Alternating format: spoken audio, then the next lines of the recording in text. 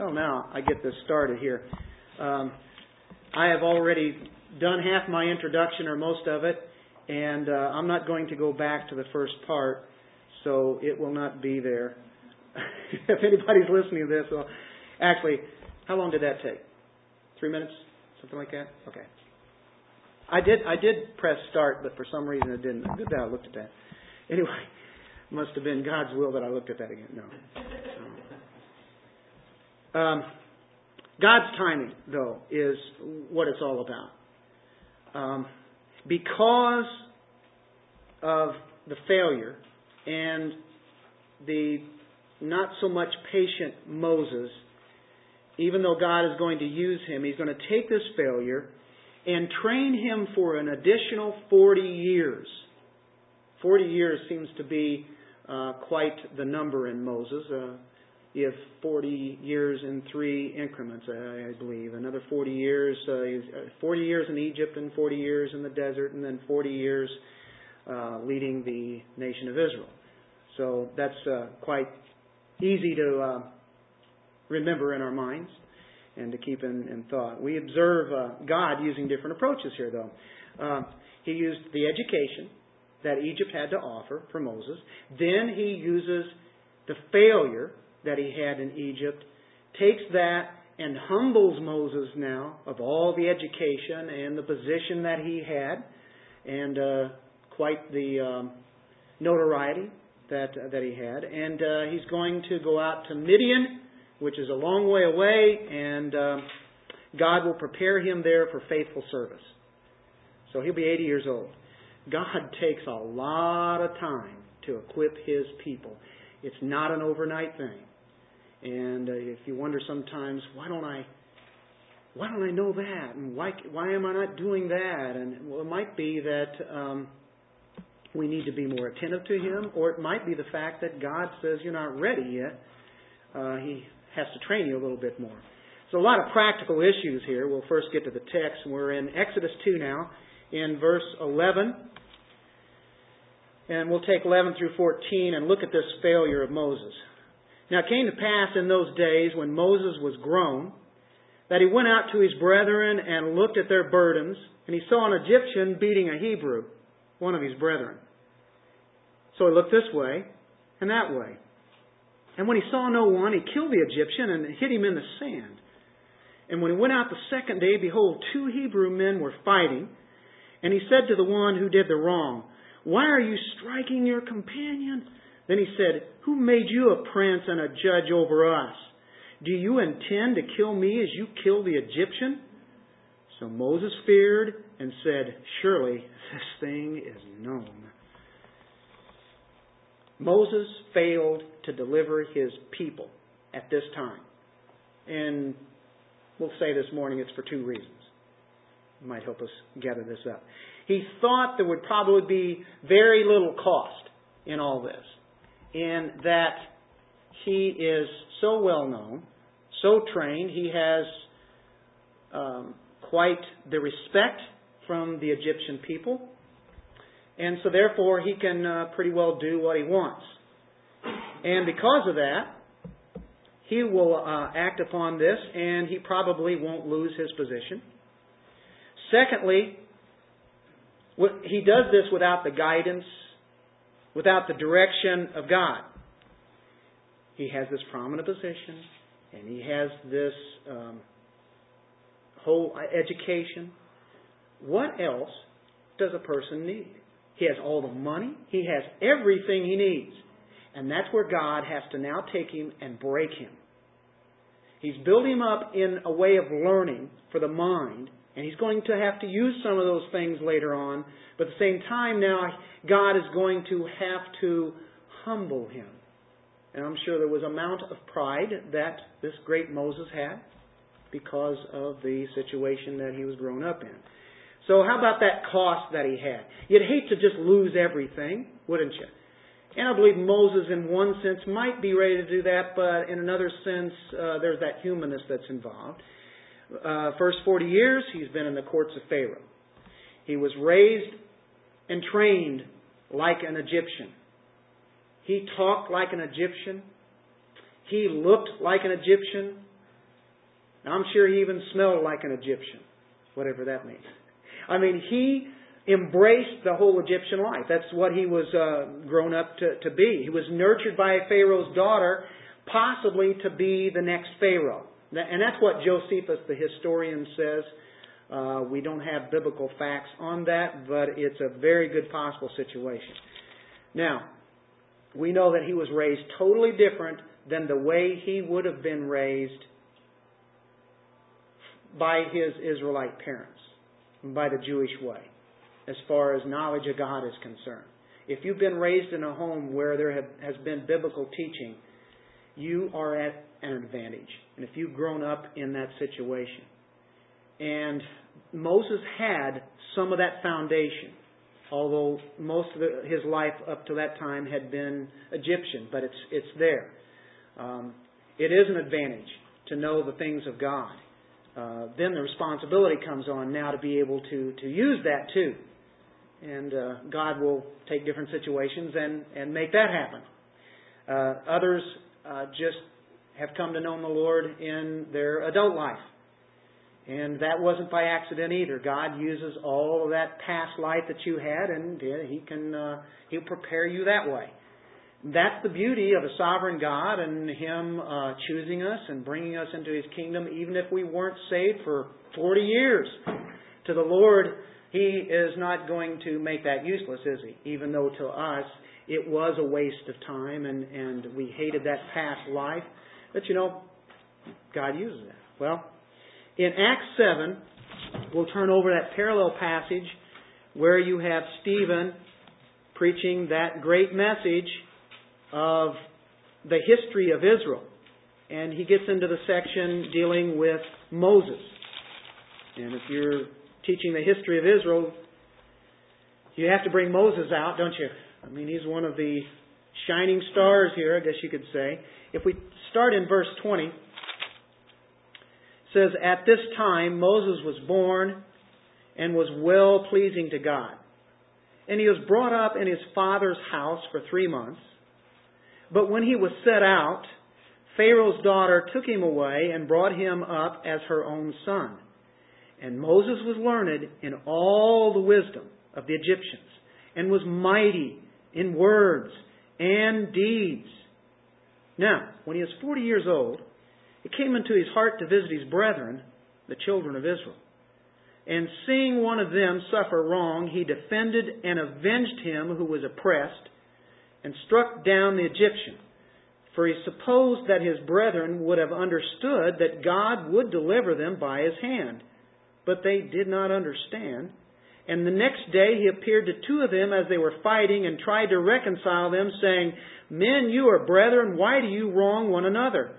But he who did his neighbor wrong pushed him away, saying, 'Who made you a ruler and judge over us?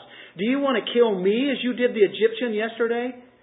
Then at this saying Moses fled, became a dweller in the land of Midian, where he had 2 sons."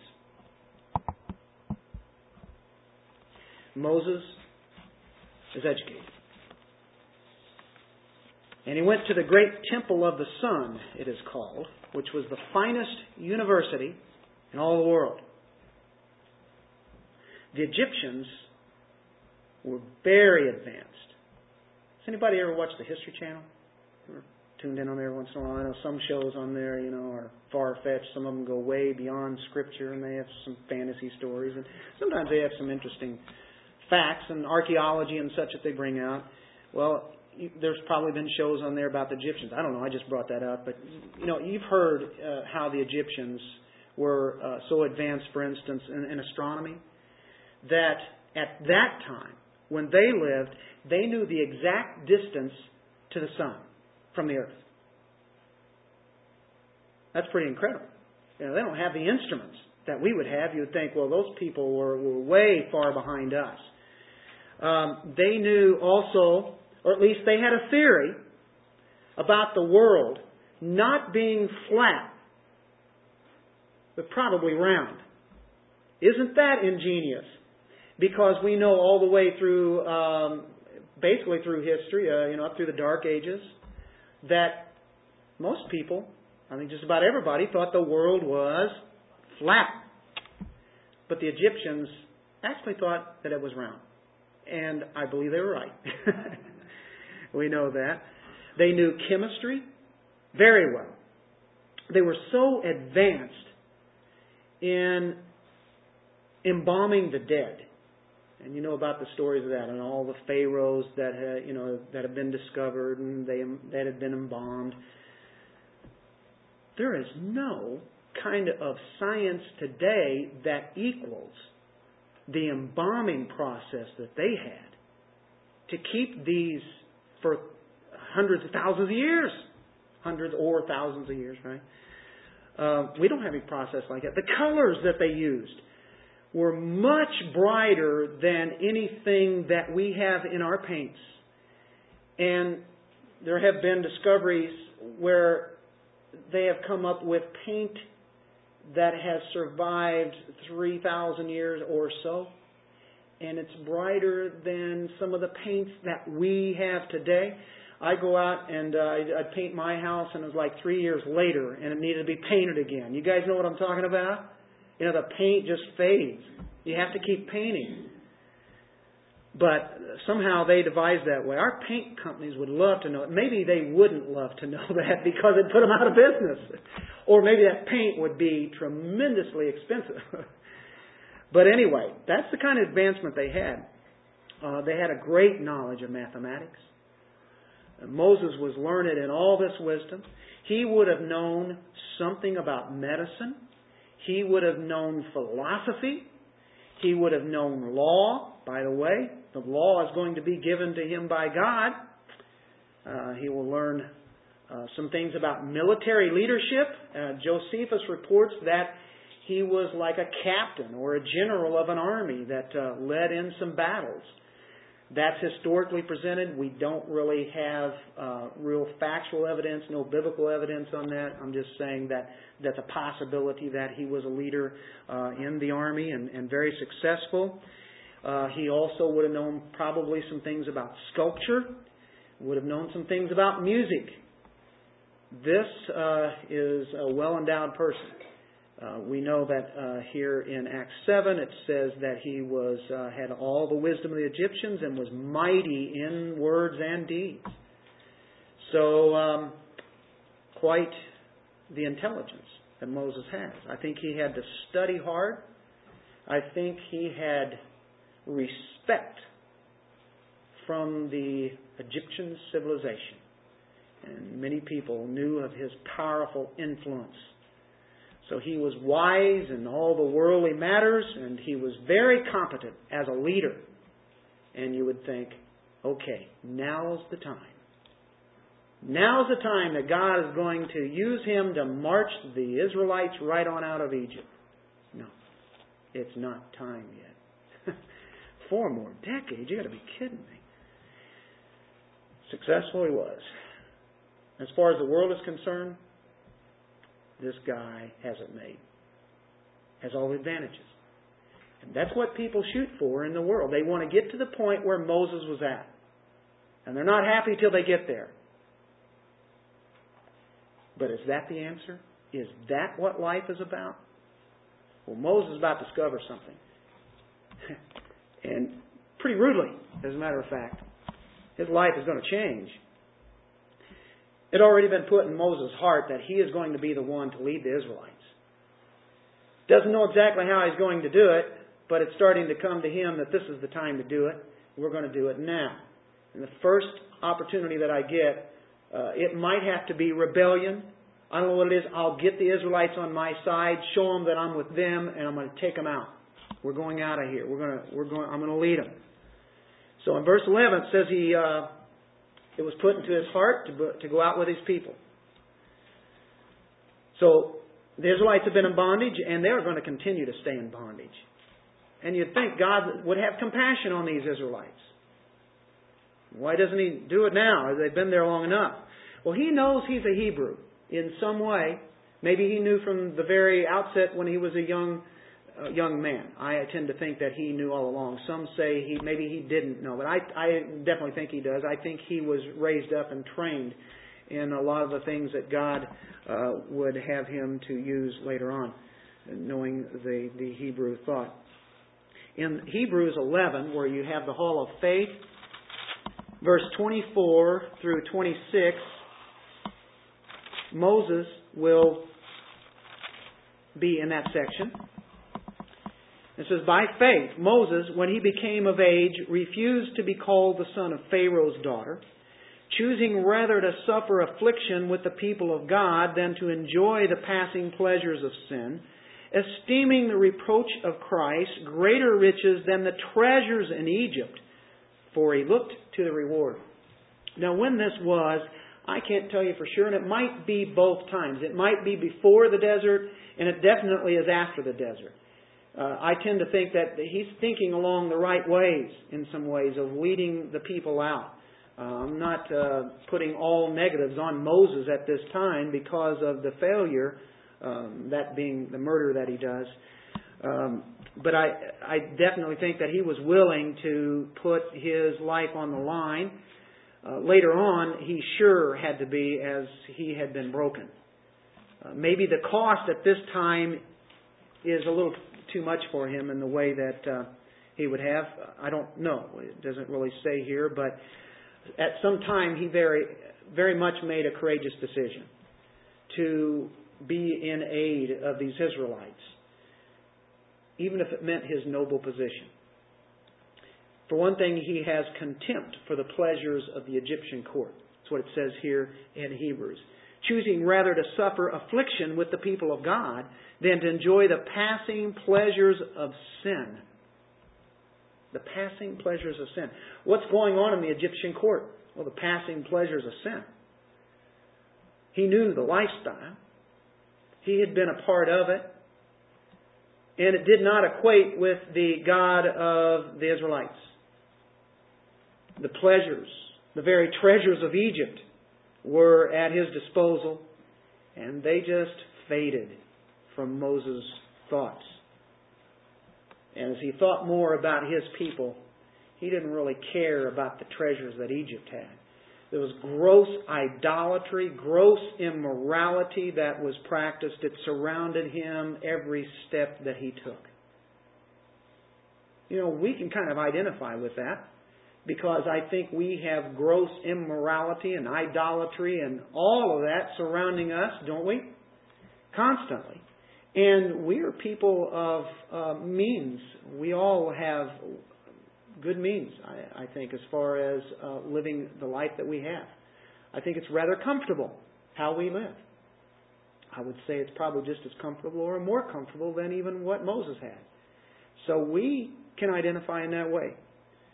Moses, I think, was probably forced to accommodate himself to the surroundings that he had for those many years. I don't know how much he was in sin. It doesn't really say. We know that he definitely passes that off, and he chose to suffer the affliction, and how he grew up, we don't have that information. But we know it was around him. We know the temptations were there. In some ways, I'm sure, whether it be small things or big things, he definitely had to accommodate himself to live in that lifestyle underneath these parents that he was being raised by in his teen years and 20s and such. Did he have concern for his Jewish brothers? I'm sure that developed. And it developed stronger and stronger in his heart and his mind. He was sure that God was going to use him, and to use him to deliver the people, and it's got to be any time now. This has got to be it. He's feeling it, and so that's where we're at as we come to verse 12 through 14 in our Exodus chapter 2. He knows God's will. His problem is that he didn't seek the timing of God. And I don't think he's really seeking God's will. Overall, I believe he's wanting God's will to happen. But he wants it to happen now. It's not being carried out on his schedule. So all the training in Egypt that he had did not prepare him to deliver the Israelites. He's not ready. And he was probably the most trained person in all of the empire to do that. He probably had become very anxious, probably very impatient, time to get it started. He suddenly saw the Hebrew being beaten to a pulp by the Egyptian. He says, okay, that's enough. And so his heart goes out to the Israelite. You can imagine how that would be, especially if he's one of your own, really. Whatever the case may be, and he comes to the defense, but we know that also there is murder involved. And it's thought out too. What Moses is going to do is trust in his ability. He's going to trust in his strengths, all his accomplishments. His human ability is going to come into play here, and that's what gets him into trouble. He was confident in his effort, and that's the problem with mankind. We have confidence in our flesh. You remember Paul? He says, I have no confidence in the flesh. And of course, he was a Hebrew, an Israelite. He was a Pharisee. And a tribe of Benjamin. Look at all the advantages he had. And he counted that as nothing. And that's what Moses is going to have to learn. All that training is really nothing. Sure, God's going to use it, but right now that's not going to help in doing what God has in mind. So the murder of the Egyptian comes up here. Moses just acts according to his plan. Sees the opportunity, seizes that, makes his move. It was thought out in what he was going to do. And as I heard you guys laughing over there. Okay. As he was thinking out this, he looked to the left and he looked to the right. I got to make sure, is this my right? Looks to the left, looks to the right. He doesn't look up. He doesn't seek God out in this, does he? He seeks out his own thinking. He says, nobody's looking. He's planning this out, folks. This is not just on a whim. You know, he could have said, oh, wait, I'm not supposed to. That is murder. I can't murder him. You know, so he does his thing. He doesn't fly off the handle here. The cruel taskmaster needed to be punished. He's beating the slave.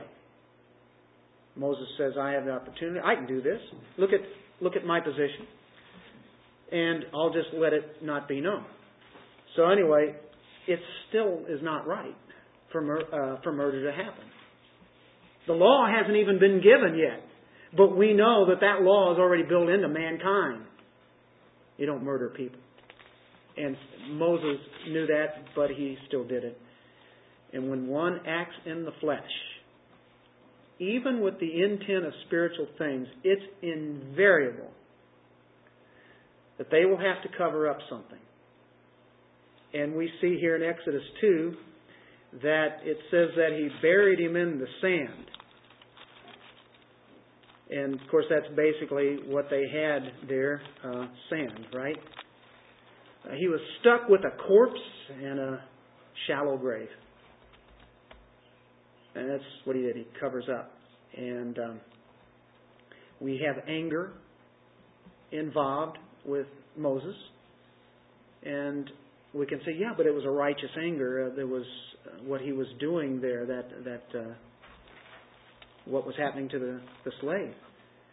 But Moses puts on his anger in a display that is one of the worst things that we can do.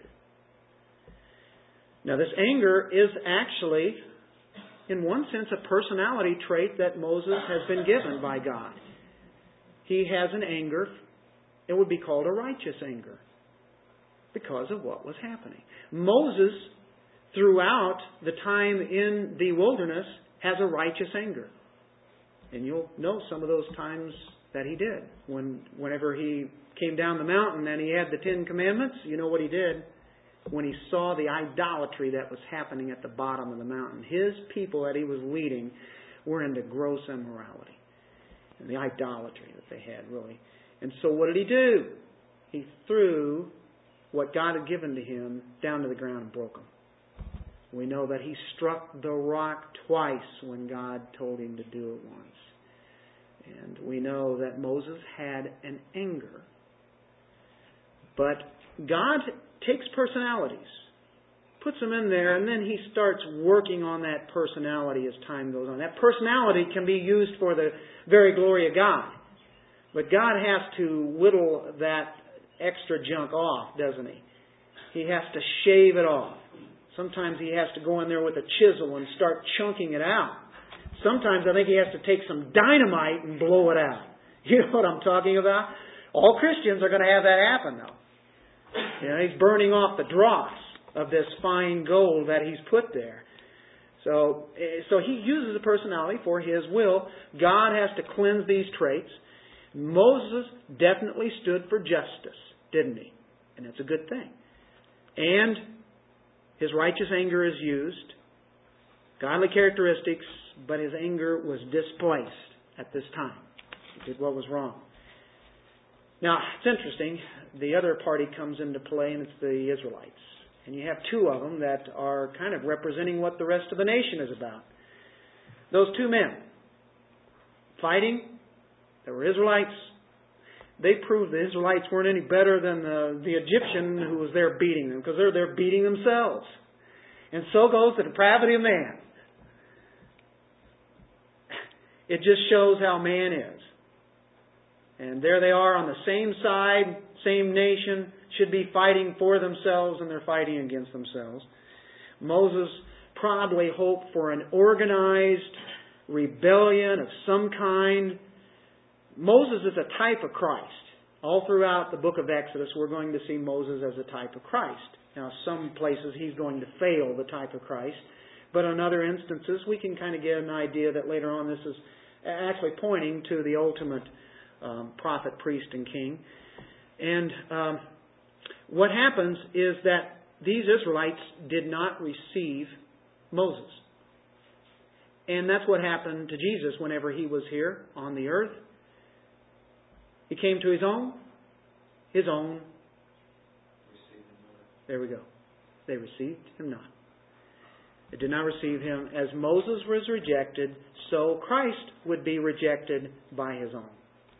And we know that as we go through here, we'll always point that out. Even in our message throughout the rest of this time period, we'll start pointing some of those out as God uses him here. So we see Christ in the book of Exodus very clearly. Really, it looks hidden at first, and then you start peeling back some of the glory of God, and you get to see that glimpse of him there. Not peeling back the glory, but I guess you peel back the veil. The murder becomes known. Perhaps the Pharaoh knew about Moses also. If you turn back to Acts 7. I think verse 25.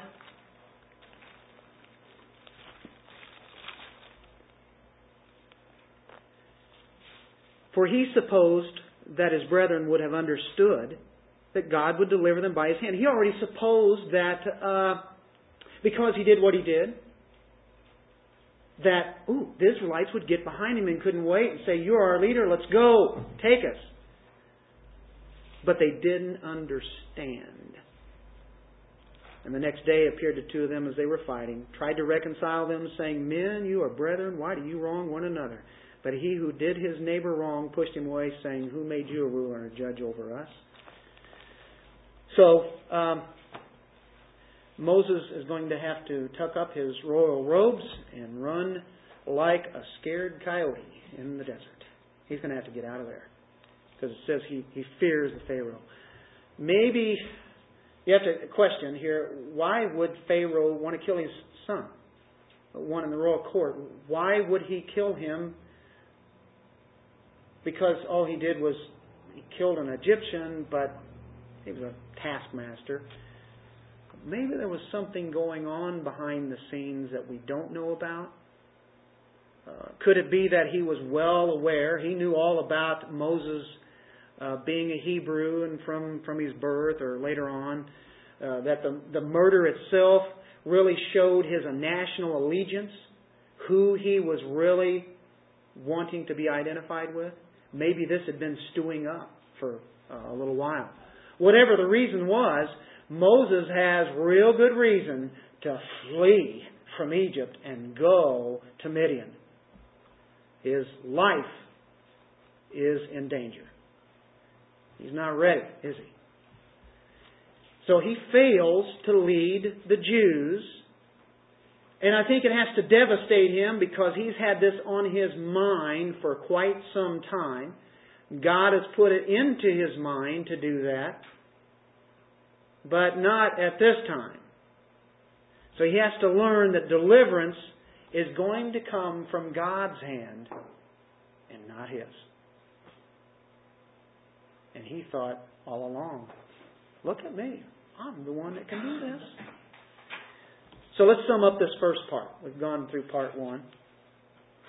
We say that Moses failed to deliver the children of Israel. He failed because he thought he could deliver them with not too much cost. Maybe not any cost at all.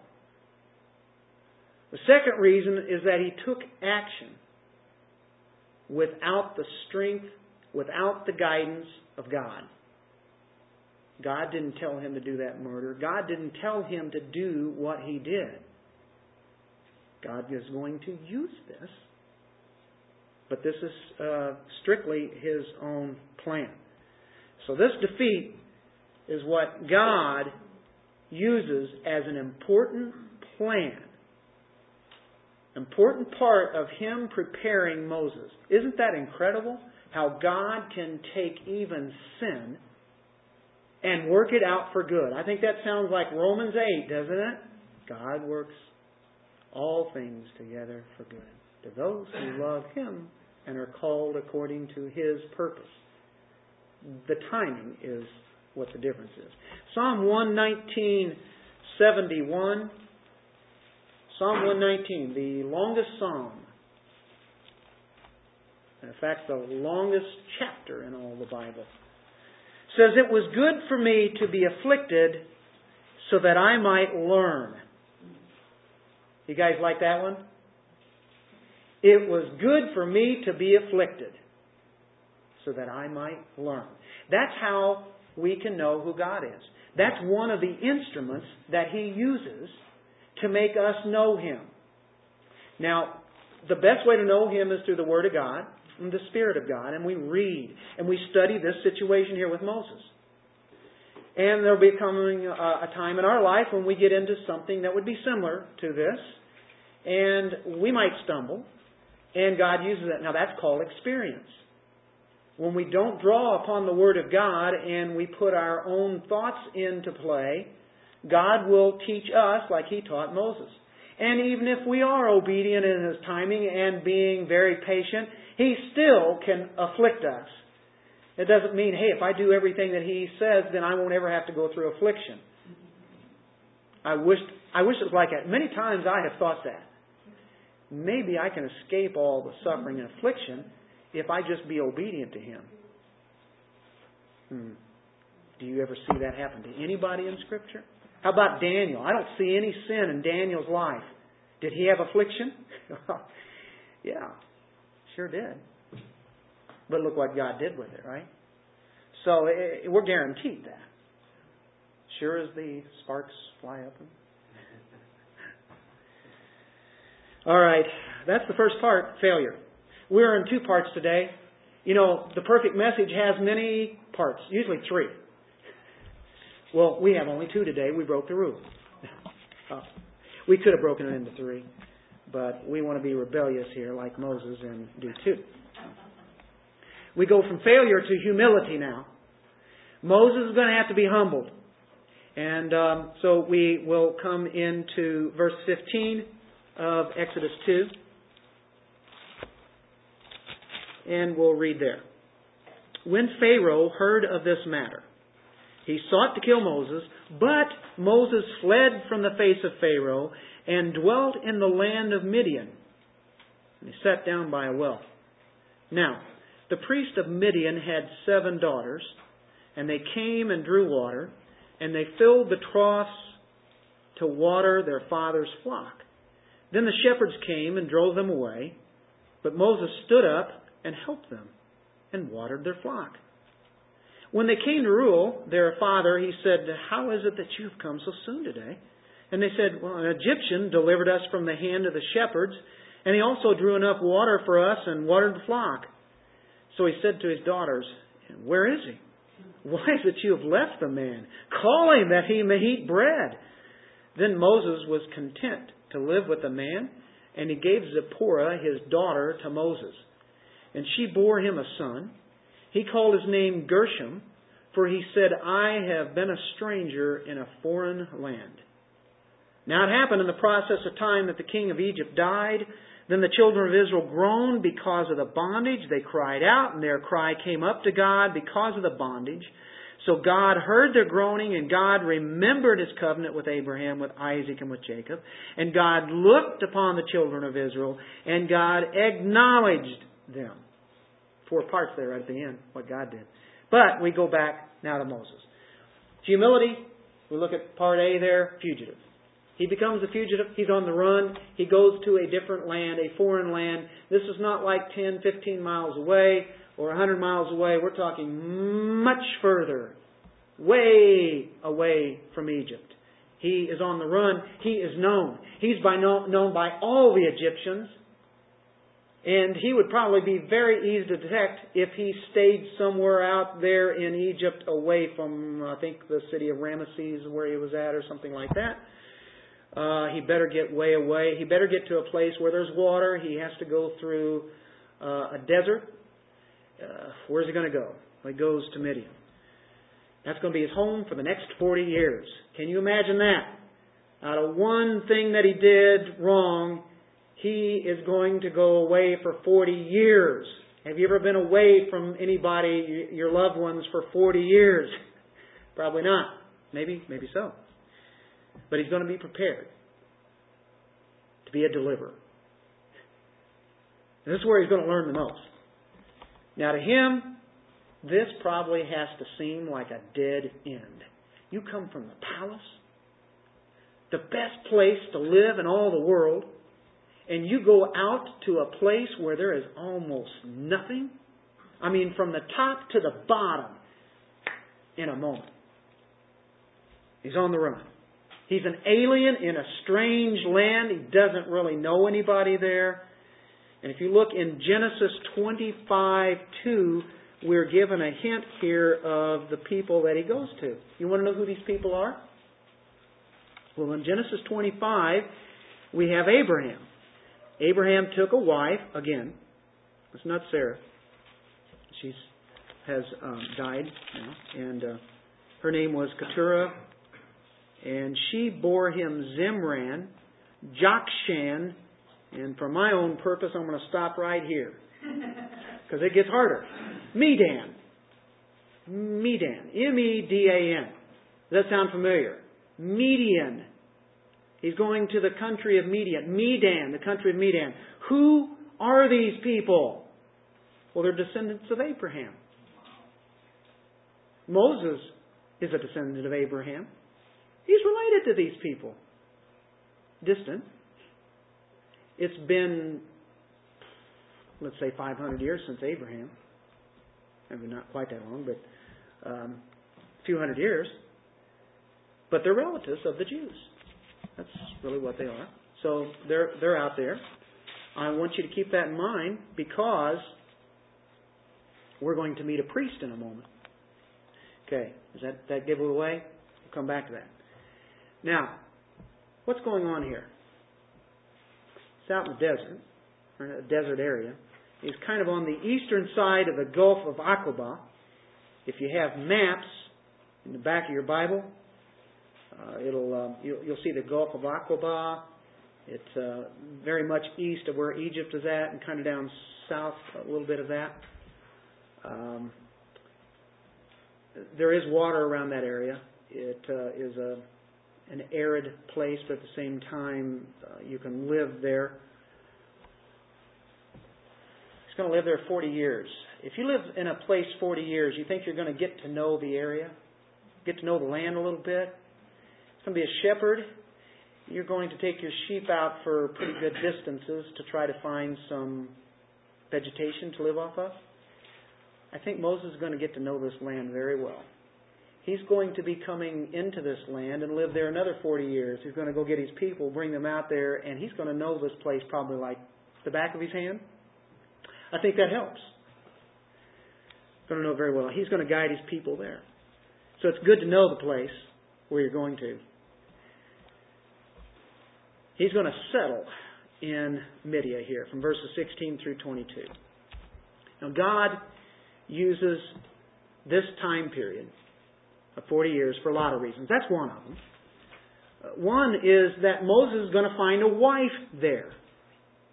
He's not going to have an Egyptian wife here at this time. He's going to have a wife who actually is related to the Jews in some form. He's going to have 2 sons born to them. One of them is named in our passage. So the subsection that we're dealing with now shows how Moses got his wife. And again, it's not by accident. And again, it has to deal with a well, sitting by a well and help doing the water. Has that sounded familiar? If you'll remember, go back to Abraham, who winds up having Isaac. Of course, we have the servant who goes to a well and meets a girl who is going to be Isaac's wife. God does a lot of things sometimes that are very familiar. Whenever He has a wife planned out for somebody, it's good to see how God works that out. It's just not by accident, is it? So Moses is going to care for 7 daughters of this priest. 7 daughters. And he's a priest. We're back in our Exodus section, aren't we now? It says in verse 16, now the priest of Midian had 7 daughters. Now Moses is going to become a protector. And here's another type of Christ. He is a protector. He protects these young girl shepherds. And if you go back into history, and I'm not going to press this, but these are pretty young. And the reason I say that, the culture of that time usually would have the girls be the shepherds in this part of the country. And they would do that job until about the age of puberty. 13, 14, somewhere in that area. So they were pretty young. It could be a little bit older, but it basically would be around that age. That's how. It's not like they're 19 or 20 or in their 20s or 30s. They're very young. So that gives us an idea probably of what's happening here. Moses is going to become a servant here in a foreign land. Now, he comes from the palace, and now he is among Midianites, who they probably would have looked down upon. And you have these girls who are shepherds, and I'm sure shepherds are looked down upon. And Moses is going to help them out. Some shepherds come by, and what they do is they drive away the flock from these young girls. Now, what would you be thinking? Wouldn't that make you kind of mad? Well, I'm sure it did with Moses. Remember, he has a righteous anger. He's going to use it for good this time. Girls are trying to water. Just something simply that they're supposed to do. And it usually takes some time to happen. Well, Moses is there. He drives the shepherds away and then takes and waters the sheep. Does this in a quick amount of time. And the girls wind up taking the sheep back home, and their father wonders why they're back so quick. How were they able to do that? Moses wasn't with them. That's interesting. Why do they call him an Egyptian? Did you notice that? The girls are saying, well, in verse 19, they said, an Egyptian delivered us from the hands of the shepherds. Well, he probably still has the clothes on of an Egyptian. Now, this quite a few hours, quite some time has passed by. Days here have gone by in his travel. And maybe he doesn't look as clean as he did when he walked out of the palace earlier. but he probably still has the clothes on. He had to get out of there probably in a quick amount of time. And he must have stuck out like a sore thumb amongst these people. He's an Egyptian. An Egyptian came along. Well, he was raised up as an Egyptian. He's not really an Egyptian by blood, is he? Well, here's where the father comes into play. When they came to Reuel, their father, and this time it says Reuel, and verse 16 said he was a priest, so we know that's really his position. And there we get a name. He says, "How is it that you have come so soon today?" He said, "An Egyptian delivered us from the hand of the shepherds, and he also drew enough water for us and watered the flock." He did all that. Well, boy, Reuel, their father, the priest, is just excited about this. And he says, "Well, why isn't he along with you? Go get him." Now, this is great because God has this planned out. Where is Moses going to go once he gets out there? Is he going to go out there and live by himself for 40? He doesn't know it's going to be 40 years. For all he knows, it could be a year, 2 years, a couple of months. Maybe he'll go back. Maybe he'll forget about who he is after a few. I don't know. I don't know what's going through his mind. I don't know if he knows what's going through his mind. He has to get out of there, and he did. And he meets this Reuel. Now, Reuel, and you'll notice E-L at the end of that. That's a Hebrew type word. It means friend of God. You see the E-L-L? A friend of God. This priest. I like that. There's another name that he has. So he's a priest. He's Reuel. We don't usually know him by Reuel. We know him by another name. And if we turn to Exodus 18, later on, he is called that name. In verse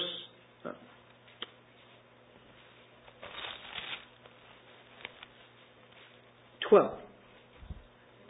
Then Jethro, Moses' father-in-law. Remember, he marries Zipporah, which is a daughter of Jethro. Took a burnt offering, other sacrifices to offer to God. There's the priest. Some say that Jethro means priest.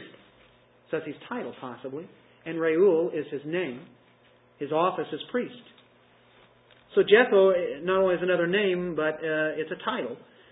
And being a Median, he probably knew the true God. He's a priest for God. Incredible. This is before the priestly system is even set up. Who's the one that sets that up? Moses does later on in the wilderness. We haven't even come to that. That's later on in Exodus. Leviticus. All of those things happen later. But God is already using priests. Matter of fact, we know at the time of Abraham, there was one who was a priest in what we know as Jerusalem. Okay, Moses, while he was in Egypt, was probably in line to marry a Cleopatra-type beauty of Egypt. Someone of the favor of royalty. That's who I'm sure that his mother had planned for, had this all planned out. And instead, he's going to get married to a shepherdess. We go from one end of the spectrum, folks, to the other end. Because people look down upon shepherds. And she's a shepherdess. And I think that's fascinating because Moses is going to be a shepherd of sheep. Real sheep. That's another type of Christ. Because Christ was a shepherd. He is the good shepherd, isn't he? So another element of the type of Christ is that Moses was a shepherd. Jesus was a shepherd of his people. Moses learns to be a shepherd by taking on those stubborn sheep that just wander off. That's what he's going to do out there for 40 years. He's going to learn that from God. You know, David, the greatest king they had, did the same thing as a young man. Boy, he learned a lot. Matter of fact, he wrote a lot of psalms during that time, didn't he, while he was out there doing that. And we sing those psalms, read those psalms today. So all those years as being in Egypt, humanly, I think we could say were wasted, as he's out there trying to keep sheep alive in a semi-arid desert. Sheep out on a semi-arid desert. Married to a foreign woman. And here's another type of Christ. She's almost like a Gentile in a sense. This Zipporah is related to Jews, but kind of like a Gentile. She wasn't in with the other ones. They were in captivity. So it takes, if we can say at liberty, a Gentile bride. And that's what Christ did. His own received him not. Then he goes out to the rest of the world. And we see Jesus being the antitype, Moses being the type. He has a son, Moses does. His name is Gershom. That means to drive out. It meant a sojourner in a foreign land. And so it says here in the text, a stranger in a foreign land. And as he had this son that he raised up, it was always a reminder to him about his banishment to this place. A stranger, an alien in a foreign land. Fascinating, isn't it? All these little details just jump out at you as you see this being developed. God is teaching him some great lessons. Well, we're at the last section, and it's part C there. Continued bondage of the Israelites. Now we go away from Moses, and we'll next see him in chapter 3. What's happening back in Egypt? Well, there's a new Pharaoh, because the other one dies. It says in 23, now it happened in the process of time that the king of Egypt died. We don't get much on the 40 years that Moses is out there. He's married and has a couple of sons. He's a shepherd. Then the children of Israel groaned because of the bondage, and they cried out, and their cry came up to God because of the bondage. Watch this. So God heard their groaning. God remembered His covenant, Abraham, Isaac, and Jacob. God looked upon the children of Israel, and God acknowledged them. Now, did God forget about the children of Israel all this time? Oh, wow, it's been a couple hundred years here. I got to take care of them. Here I've been fooling around with Moses. I got to get this thing together. Is He in control or not? I said, boy, that's terrible. That's not the God I want. Him out there. He gave them a slavery and a bond. Yeah, He sure did. He actually is the one who controlled that slavery and bondage. And it's terrible. It's horrible, isn't it? Humanly. But either God's in control or He's not. If He's not, we're in trouble. Is this beyond Him? No, I think it's one of the best pictures of what salvation is. That's why the Exodus, the Passover, all of that is one of the greatest stories of redemption that one could ever see. I mean, the picture is so detailed for us. We were in bondage spiritually. We didn't feel the same kind of physical bondage then, but we were in bondage spiritually. And it took some outside, not force, but being who delivered us out by His blood. And we know that teaching the Passover, time you get to chapter 12, boy, that's a beautiful thing. And tabernacle. My goodness, the redemption story is, you could just have the book of Exodus and have all you need for what salvation is about. If you had nothing else, this book is just tremendous. And so, hey, if you are His and He owns you and He's chosen you, He is taking care of you. And He knows exactly what's going through. And matter of fact, the little thing that you might be going through, He knows all about it. Matter of fact, ultimately, He designed it and uses that. Well, the Israelites are about worn out. Pharaoh dies and they go, oh good, maybe the political change will make things better. They're going around, I'm sure they're going around, change. Who knows? They might have had signs upon their own. Change. We want change. Change didn't happen.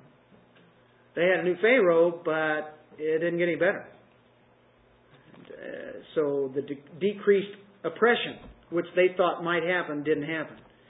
And now they are in despair at their lowest. This is at the lowest level that the nation of Israel had gotten at that time. And I'm sure there were some crying out to God, but as a nation, they hadn't been crying out to God, not wholeheartedly. They just would maybe send up a little prayer. But real, true prayer, seeking God, they hadn't done as a nation. And it says the children of Israel, verse 23, groaned because of their bondage. It had gotten so terrible. They cried out, and their cry came up to God. It's not that He didn't hear them before, but now they're in tune with His will, and He says, yep, it's ready. This is a turning point. When they're at their lowest, when they're at their despair, that is the best thing that happened to the nation of Israel. Are you seeing where we're at? You know what? When Jesus came preaching that Sermon on the Mount, He started doing the blessed are's. And what was the first one? Blessed are the ones who are poor in spirit. Because they saw their bondage. They're poor. They have nothing. They can't offer God anything. Blessed are the ones who mourn. That is why you're blessed. When you see how wretched you are and you need a Savior because you can't do anything. There's no hope anywhere. Only Him. That's where they'd gotten. And that's why they were blessed at this time as you were blessed when you got to a despair and cried out to God and said, I need a Savior. When that happened, that's when things turned. Can you identify with it? They had a dire need, didn't they? They turned to God. They said, He's our only hope. And when they remembered God, humanly, we can say that they discovered God always remembered them. They forgot Him. Going back to the time of Abraham, Isaac, and Jacob, Joseph, and even when they went into Egypt for the first few years. But then slavery happened. They forgot. God has a response. Last two verses. 4 things here. You can't miss it. You could outline verse 24 and 25 in 4 parts. God, right here, He is sensitive to human need when people see their need, when they see that He's their only hope. That is going to take the work of the Holy Spirit, because you're so dead spiritually you can't respond to Him until He comes in and regenerates you. The moment you are regenerated, you respond. God then brings on His saving plan. Here's where it starts. It says in 24, God heard their groaning. He heard them. God hears. He heard the cry. And then it says, He remembered His covenant. Now, that is put in a way that's brought humanly. We know that God doesn't forget. God cannot forget. He knew all along what was going on. But putting it out in a way that humans can understand, a baby talk for us, He remembers. And then it said He looked upon the children of Israel. Getting down deep into this sense that He is making this known, that He is there, and He then acknowledges them. Now their prayers are going there. Something starts happening. They get ready for a deliverer. As they prayed, they cried out to Him. What's the lesson that we can take home? Out of this whole thing, have you guys had any trouble trying to figure out what application is in this text? This is not something just happened thousands of years ago, 3,500 years ago. This didn't just happen. It's not just a little story, but this is something for us to learn from. Moses had to learn humility before he'd be the great leader of Israel. It took quite some time. He lived a lowly position out there in Midian. He could identify with the Israelites hundreds of miles away from him. where he had been. The Moses of chapter 2 that we have just read in this section here has to precede the Moses of the Red Sea crossing. That great miracle. God had to do these things and humble him down before he would do a great thing for him. His failure is absolutely something God used to prepare him. Can there be something good about human failure? Yeah. What are humans? Humans are that. They are not God. They are not perfect. Humans fail. All of us have failed and we will fail. We'll stumble. But what do we do with that? We let the Spirit of God work on us, learn from that, learn humility, and just trust in Him. His failure is what God used. And that's what He's using in our lives. No, we don't want to go around failing all the time. So, it's just a failure there. Hey, it's okay, We don't like to sin. That's what failure is. It's falling short of God's glory in that sense. Now, there are failures that happen that aren't necessarily sins. Certain things happen, and humans can see it as failure. God just sees it as another event in your life that He's using to train you. We, too, have to be broken before God is going to use us. Before we can be built up again, He wants to make us recognize that we are broken people. He picks up the pieces. He puts it together. All His grace. It's all for His glory. Let's pray. Father, You are the great God. You are tremendous. And as we see the procedure that You use to teach us lessons here, as You taught Moses, that You are still the same God as You were back thousands of years ago.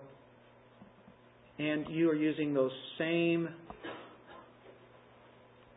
tendencies, the same plan on us in different ways or different timings, but You are that same kind of God. And You want us to be able to represent You in a glorious way. Thank You for the story of Moses as we proceed in this great book of Exodus, and may we glorify You as we study Your precious Word, and as we go out of here, may we put it into our lives so that people can see the very Lord who is in our lives. In the very name of Your Son, amen.